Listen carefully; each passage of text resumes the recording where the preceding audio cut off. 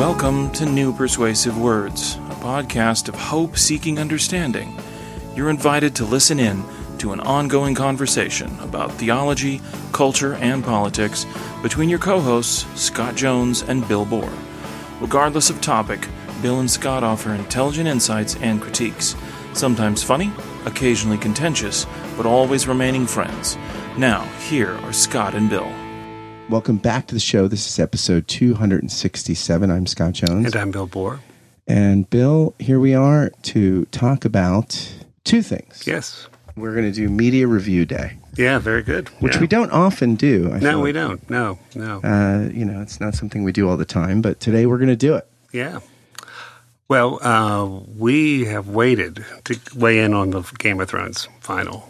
We feel like everyone has gotten everything out of their system. Now we can give you our expertise, which is as we're steady watchers of the show. Yeah, no, and as opposed to seemingly the majority of folks, you and I were both okay with the way it ended.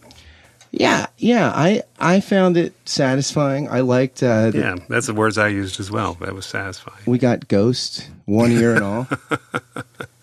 Yeah, I mean, for instance, she had to. I think there was no way Dany could live after, and people talked about it being an abrupt change, but you've seen it coming. I mean, when was the episode where she massacred, when she crucified people and she fried people? I mean, it's quite within her ability to be that way. So, I think for folks now, again, if you went ahead and named your daughter Daenerys, that's on you, man. That's on you. Yeah, and I feel like some of this is like. Yeah. Like Jaime Lannister's character change was probably more textured and over more time. Yeah, and he's probably a better actor, a more experienced actor. Yeah, I think Daenerys, though, it was there, you're right. And if it was in a movie, all of those would have been like compressed and we would have got it. Yeah. The thing is, you're comparing something cinematic, which was like a long movie, to like, right. 7 other seasons. Like, I mean, that's not, I mean, I feel like there's a lot of things we could complain about. Yeah, I think, partially they're a victim of their own success because, seasons 1 through 6 were sometimes fantastic. I mean, and some of the development and the twist and things like that. When they were trying to wrap things up, I think it certainly felt rushed because it was, even though if it took 15 nights to film one scene, I mean, that I guess it wouldn't feel rushed if you were on the ground. Yeah, I mean, and also fantasy is just tough as a genre. Yeah, you were talking about what podcast were you listening to? It was the GLOP podcast, which is Goldberg, I forget, Podhorowitz and somebody else, but they had Ross Douthat as a guest, and he was basically saying that, that fantasy, the only successful fantasy genres in film or television have been Lord of the Rings and Game of Thrones, because it takes a lot of texture to do it well. Like, he was saying that superhero movies, you can make a B- movie and still be really enjoyable because it's not as complex of a textured world. And his complaints were that like Game of Thrones tried to do the impossible, which is have this fantasy textured Tolkien-esque kind of world, and at the same time merge Machiavellian politics, and in a rush last season didn't deliver on both. So I mean, you could fault them for that, but yeah. I think what happened to Jon Snow was I actually thought because he's kind of he is the heroic figure. Those folks usually die. So the fact that I guess he kind of had a social death, though. I mean, if you don't mind the cold weather, it's not a bad gig. I mean, he's much more happier up there than he would be in King's Landing. That's for sure. I feel like Tyrion is like if Kissinger would have been popular. What if Kissinger had a heart? How about that? They will settle for a life sentence. You will go north. I might have to piss off the end of the world in 10 years. Yeah, no, it was, and I think Sansa becoming the queen of the North, that's good. Arya going on an adventure, that all works. Yeah, it works for me. And I think, do you think part of the degree of just the emotional investment in this show is just another aspect of trying to escape from what's going on in the world? We are exacting in our expectations of entertainment, and we are completely accommodationist and settling in our expectations. I mean, the fact is, there are churches being torched in Nigeria. Venezuela has become a, borderline, I don't know what you call what's going on in Venezuela, other than just tragic and a catastrophe and a human tragedy that certainly didn't need to happen. You've got our own multiple political crises. You have a president who's totally disregarding the rule of law. So we've got some issues. He's not disregarding the rule of law. We've got Bill Barr. Yeah. I tell you, his wingman. Yeah, I tell you. Between Barr and Mnuchin, and then what was it? Ben Carson got confused about yesterday. Something about comparing HUD to Oreos. I'm not sure what happened yesterday with that. I say again, Ben Carson, who ran for president and lost, and said he wouldn't want to be Health and Human Services director because he's not qualified to run an executive department office, which he's a medical. So why are you running for president? Because you're going to run all of them. He's a neurosurgeon. He was at least, yeah. Yeah, and then he took over the HUD job. I heard him give a commencement address that was actually pretty good. I don't know what's going on. Well, yeah, it can't be all bad if you're playing. No, he was a neurosurgeon. So Cuba Gooding Jr. People, that's a pretty, that's serious stuff, man. So I don't know. I don't know what happened to him, or maybe this was just one dimension of him that was always there. There are a lot of great doctors that I wouldn't want to put in charge of anything. So except to your body. So at any rate, I don't know. So that Game of Thrones. I mean, have you been watching? What's your replacement? Do you have a replacement for it yet? No.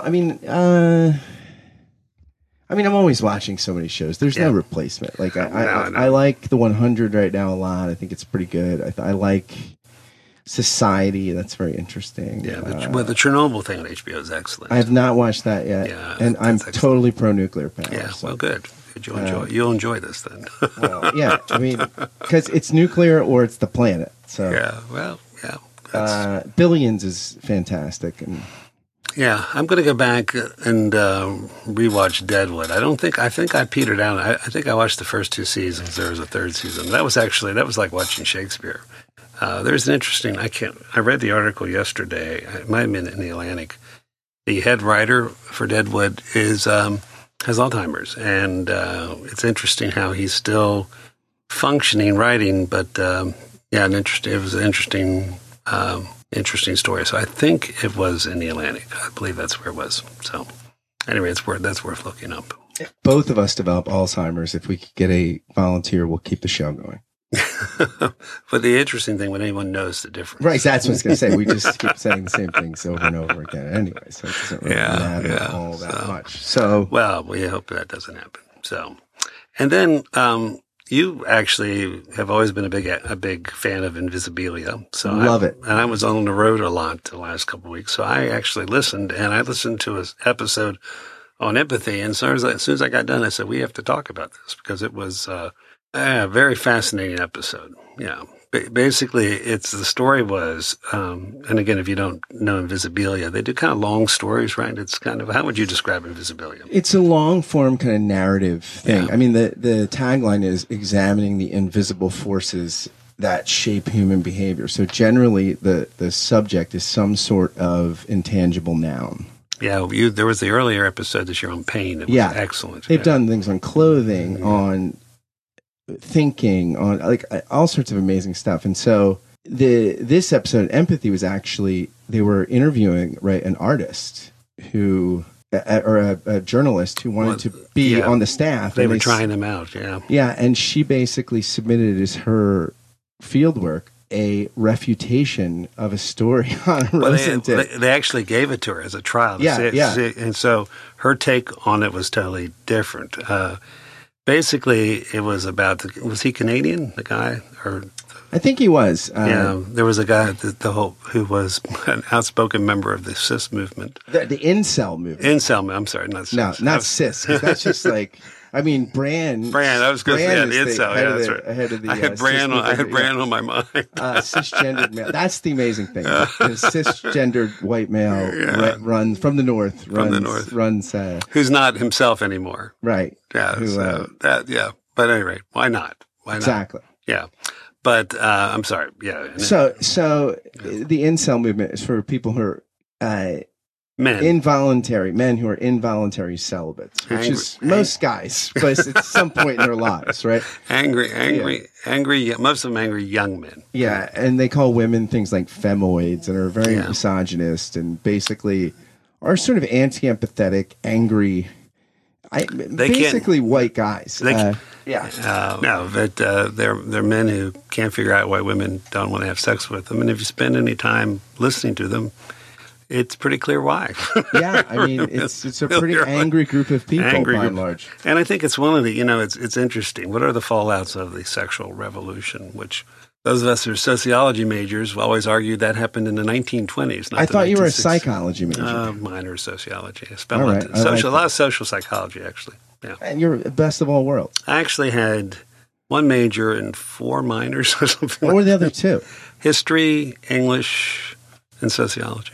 I thought 4th would be women's studies, but no, I didn't get to do that. Yeah, although I did some studying of that. But, it was an independent. It was an independent study. It was extracurricular. So So they talk about empathy, and Hanna Rosin does this story on this guy who had left the incel movement. Like he was in the movement after a really violent outbreak, or a guy in the movement, I think in Canada, killed 11 people or something, and they found the guy the guy in Canada drove the car through the crowd.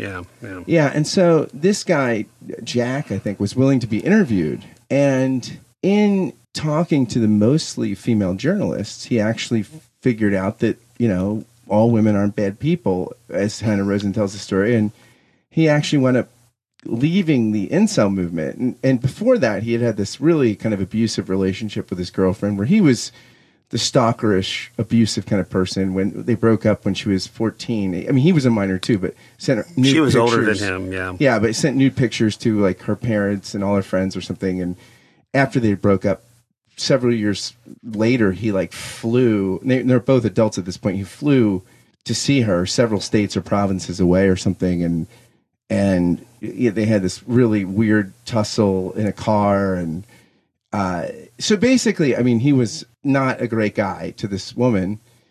And I mean, it's an understatement. And then he basically left the incel movement and became a kind of critic of it on his YouTube channel. And he's a Jordan Peterson follower. So there you go. There we go. There's an evolution. Yeah. I mean, well, hey, I mean, you could, I guess if you can get that many YouTube followers. It's better than stalking. Yeah. One of the center story about it was that, and part of what it was how they heard this central story. And the central story is that she's away at college, and she won't return his call. He wants to see her, so he shows up, I guess, like in the middle of the night, and they're driving around. Now she makes him take off all of his clothes except his underwear because she wants to make sure he doesn't have a weapon. Okay, so they're driving around. I'm going to do that before you come to the bunker. They're driving around, and for whatever reason, she kind of starts. I mean, whatever happens, she's kind of either defending herself or strangling him. A cop comes up, and in the way he tells the story, I didn't want her to get in trouble, so I told the policeman that I was going to commit suicide. So he ends up being put into a mental ward for a couple days, and so. Part of the way he tells the story that he sacrificed. He did that to save her, to save her, even though he was stalking her. Yeah. So, and she was choking him in the car. I mean, when that happened. I mean, so right. Yeah, sure. And she was a little bit bigger than him, apparently. I mean, we don't. I mean, everyone agrees on that part of the story too. Yeah. But basically, the woman who responded to the story said that telling Jack's story empathetically actually wound up telling untruths, that like basically in Jack's own telling of the story, he shaded the truth, and human memory is always weird, right? So we all probably do some of this, but in retelling the story empathetically to show that this person, I guess Hanna Rosin's purpose in doing this is saying basically the sort of thesis behind her whole show and all her reporting, like empathy, like showing people how other people think. Even the most objectionable or offensive people from your point of view have a point of view that you could enter into, kind of thing. And so the person who responded to it said basically this kind of storytelling makes the world a worse place. Yeah. Well, and then they did kind of a backstory about, the whole movement to promote empathy that certainly was part of my education. And, it was a response a little bit to World War II, saying, if only the Germans had been more empathetic, they may have not done the things they did. It actually, it's a movement that came out of... There's actually a German therapist. Germany empathetic. We need more empathy. So this idea that the chief problem with humanity is its inability to have empathy for one another. So this idea, the way we were, basically educated and socially engineered through educational systems and through even, media, the idea that if we could only understand everyone's story from their perspective, then, there would be, that could be the end of genocide. It could be an opportunity for us to become together as a better people and such. And, certainly, like all great good ideas and all bad ideas, there's certainly a lot of validity to the notion that, we should try to understand where people are coming from, that we all have an individual bias, that we can only look through things through our own lenses. And the ability to try to look through people's eyes is something that, helps us try to understand each other. But I want to take a brief moment to ask you a quick question. Do you like this podcast? Do you enjoy it? Do you look forward to listening to it while you do a morning, afternoon, or evening routine, or while you're exercising, or while you're caught frustrated in traffic? Do you tune into it because of the conversations you find here? If the answer to the aforementioned questions is yes, or even just a solid maybe, would you do something for me? Would you consider becoming a Patreon sponsor of the podcast for just $5 a month or more? It's for a good cause. You can help this podcast and one of the many others I do keep going, and you can help launch several other podcast projects I've got in the works. So I invite you to be a patron through Patreon of this, which I think is an art form you're enjoying and will continue to enjoy. Again, any contribution is welcome, but for $5 a month, you will get a shout out on the thank you roll call, which begins right now. Thank you, David Babico, Andrew Stravitz, Barry Stewart, Ben Crosby, Ben DeHart, Carol Clemens, Charlotte Donlin, David Norling, David Zoll, Ellis Brazil, Jennifer Spite, Jennifer Underwood, Jim Kress, Joel Wentz, John Schneider, Jonathan Butrin, Jordan Mossberger, Josh Redder, Kai Wittenpeg, Larry Rule, Liam O'Brien, Michael Butera, Peter Steigerwald, Samantha Konauer, Sari Graham, Simone Garabedian, Stephen Rowe, and Jody Stevenson. If you want to join these patrons through Patreon, just go to patreon.com/Scott Kent Jones. Thanks again for listening, and now back to the show. It's interesting, though, because one of the researchers shows that terrorists are not under-empathetic. They're incredibly empathetic, and they are empathetic for the suffering of their own people, right, and not empathetic to the people who they suicide bomb. Right. And so it's interesting because the one who responds that there's a problem with empathy talks about hearing a white nationalist story, and she basically felt a moment of sympathy for the guy, and then she almost was going to throw up because she's like, if I feel this way, we'll lose the war, basically. Yeah. And so basically what has evolved is it's not that empathy has fallen out of style, it's that empathy now is for our kind. And so, Jimmy Fallon, right, takes a big, he had to apologize for messing with Trump's hair because you humanize Trump. So every ounce of public space now is a battleground. And it's not that we're not empathetic, it's that we're empathetic for who our heroes are, and there's no empathy to be had for villains. Right, which may actually be the full circle back around, right? Because Germany, if the test case is Nazi Germany, what was the narrative that came out of World War I? That we actually won this war, And initially, the Social Democrats are the one that took it away from us. They're the ones that made the settlement, and then so that was the groundwork. I mean, and didn't Hitler, when he conquered France, have this surrender declaration signed in the streetcar they signed, the Treaty of Versailles, and then blew it up? I don't know if he blew it up, but they did have the same thing. Yeah, I think they blew it up afterwards. I can't remember that part.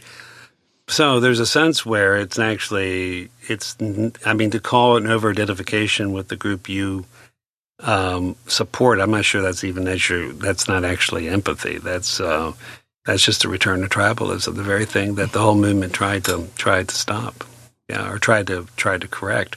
So but all empathy started tribally. I mean, because evolutionarily human beings, part of as what's Jonathan Haidt says, morality's purpose, evolutionary, is to bind and to blind. It's to bind you together and blind you to the out group and make you identify with the in group. So empathy, I mean, it's interesting because I think that what's radical about Judeo-Christian kind of lenses and the Enlightenment lenses is that they say that we should have as the object of empathy all humanity. And so I think that which is actually counterintuitive to our evolution. And I think that in this kind of the way this episode plays out, the younger sort of millennial woman is sort of advocating that tribal view. And it's interesting because it winds up at the end of the episode that Jack really doesn't tell a story as he's a reformed guy who's less misogynist. He basically says, my life wasn't working, so I tried to get less hateful. And I think that might be Christianity's universalism may be one of the things working against it, right? Oh, absolutely. Yeah, because it's not in style. I mean, so that's why there's a sense where there's a lot of things in our current culture that Christians could and need to be moderating.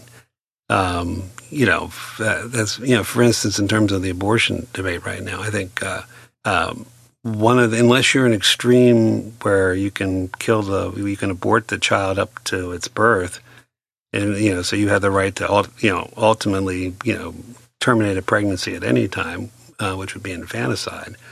Or you're the person like the Alabama legislature that says, absolutely no abortion. So those are kind of consistent. Which Pat Robertson said went too far. I mean, you don't hear Pat Robertson very often say something in Alabama is intemperate.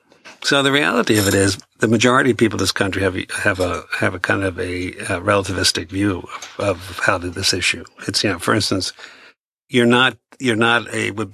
you think that abortion can happen because of rape or incest, then you've left a purely, pro-life position, if you would. The same thing too is if you're against abortion, but like the state of Alabama, you don't take care of your children, then it's hard to really argue that you're pro-life there as well. Or for pro-choice people who are immediately say, even Bernie Sanders, the press Sunday said, well, we need to have, of course we can't have abortion for gender selection or just a kind of Gattaca sort of stuff, like weed out undesirable genetics. But why not? Why shouldn't we do that? We might find that distasteful, but should it be illegal? So you can see there's a kind of moral, maybe moral confusion is not the right word, but pro-choice, pro-life are probably not the right nomenclatures for most people when it comes to abortion. Most people are the Bill Clinton safe, legal, and rare. Most people don't want abortion criminalized. They're not for abortions, and they're comfortable with certain prohibitions, but not with it being outlawed or criminalized. Right. That's like 80% of the country. Yeah. So there's a sense where Christians should be able to have a Christian discussion about that. About the nature of what it means to be responsible with choice, but at the same time, the sanctity of all human life. So, when you said that Christians should be able to help in that, I wanted to revert to the Game of Thrones. Why don't the people get to decide? Should we let horses vote too? And I think part of it is that I don't think we fully understand why we've lost our voice and impact in communities, which is okay. I think we need to understand it. The fact that we've lost it is I think it hurts society. I think the church can recover from it. But Yeah, it's like my whole thing. When the removal of religious symbols from the public square doesn't hurt Christianity. It hurts the Republic, because you need symbolic things that pull together society. And to me, it's just one under indication that our society doesn't have those common things anymore. And again, like I said, from a Christian perspective, the state religion's not good, and it's not good for the gospel. Gosh, I would agree. I just agreed with Fitch there. Yeah, I agree with them on that. Minute 23:49. But it's just one of the other breakdowns. So this idea of what's a proper view of empathy, I think you're right. I mean, I think the Enlightenment in many ways gets it from Christianity, or at least certainly Christianity influences the way the Enlightenment thinks about this. And I think most of us want to say that if we're going to have a civil society that's not totalitarian, that we need to have some sort of, we need to have a balanced approach to this subject of empathy. Yeah, and I think it's interesting because I'm rereading Hegel's Phenomenology of Spirit, and there's this phrase in the preface, the truth is in the whole. The truth is the whole. But for him, the whole is made up of particulars. Right. So you can't, and I think the challenge with empathy is to be particular, because oftentimes when we're trying to be empathetic, we typecast somebody into a group, or it's interesting because the millennial in this Invisibilia episode really castigates the guy when he's in the Me Too patriarchy lens. But when she says, if I just see him as a dude with zits, I had zits, trying to make his life better. So when she gets out of the sort of culture war, she sees him really differently. So they both kind of try to empathize with him as a culture war figure instead of just seeing him as an individual, and trying to see the complexities of his story. And I think that's the challenge, not to sort of, we can't abstract who we are from groups and identities, and this is on its good days, I think, what intersectionality tries to teach us, but nor can we reduce somebody to those kinds of abstractions. We have to try to see the particular and the whole in each, I guess, instance of personhood. And I actually think the Gospels show some really, I think Jesus interacted with people. There's these wonderful stories, and they don't all work out. I mean, whatever success is, but for instance, the Mark version of Jesus and the rich young ruler. Yeah, he sees him and he loves him, but he challenges him in a way. Now you can look at the story. The rich young ruler came thinking he was okay. He walks away realizing he's not. That's progress. I think Jesus' interaction with the woman caught in adultery. I mean, there certainly is. I don't know if you want to call it sympathy or empathy. But he doesn't ignore, what's going on there. Neither do I condemn you. Go and sin no more. I think the encounter with the woman, the Samaritan woman, even the Nicodemus thing, it's kind of that. So that seems like they're missing. That may not be the best. But I'm thinking about Simon, the Pharisee in Luke, where the woman, is anointing his feet. I mean, his interaction with Simon. And it's very poignant in terms of he understands where Simon's coming from, and yet he calls Simon to better things. Whether or not it ever happens or not, we don't know. So I think there's a sense where, it's a difference between, Diogenes Allen used to say that tolerance is a Christian virtue, permissiveness is not. And maybe that is not a bad guide when it comes to empathy. Empathy should cause us to be tolerant of other people. That doesn't mean we need to be permissive of ideas and dysfunctions. Understanding the guy who was a broken stalker should not give him a pass for abusive things he did to that woman, or his failure to understand that. I think that's kind of a gospel tension, actually. Yeah, I don't know that for most people it's a tension. I think most people don't have any problem with confronting, with looking at things they think are contemptuous and saying it, or at least with their friend. The tension is being able to see the person, though. I think if we're contemptuous of something, we almost always blind ourselves to the person. Usually we have to diminish their humanity in some way. Yeah, no, I absolutely think that. I just think most people don't err on the side of too tolerant or too permissive, at least in their own tribe. I mean, I think it's interesting because I think you're right. Like when we're around the same kind of Christians we are, we often slobber over each other about how we're all okay, and that may or may not be the best thing. Or just like think of all the people that comment on Fox News and how duplicitous it is and never watch it. Like, well, how do you know it's that duplicitous if you never watch it? Like, right. So it becomes it's the same thing with the people at MSNBC or whatever. These things, in general, I think we just echo the echo chamber. Yeah. So I agree with you that Jesus walks a great tension between being empathetic and being a truth teller. I think most of us, most days, are either or. We're truth tellers, or we're empathetic. Or we're usually truth tellers to people that aren't in our camp, and we're empathetic to people that are. Or we sort of like, right. And somebody in our team gets a pass, the other person gets the club. Yeah, speaking the truth in love is not an easy thing to do. No. But you know what? If you really love someone, you eventually do that. Yeah. Or, you at least you try. Yeah, you try. All right. Thanks, everybody. Peace. Hey, listeners. Thanks for joining us for today's episode of New Persuasive Words. Hope you enjoyed Scott and Bill's conversation and will join us back here next time. Until then, thanks for listening, and God bless.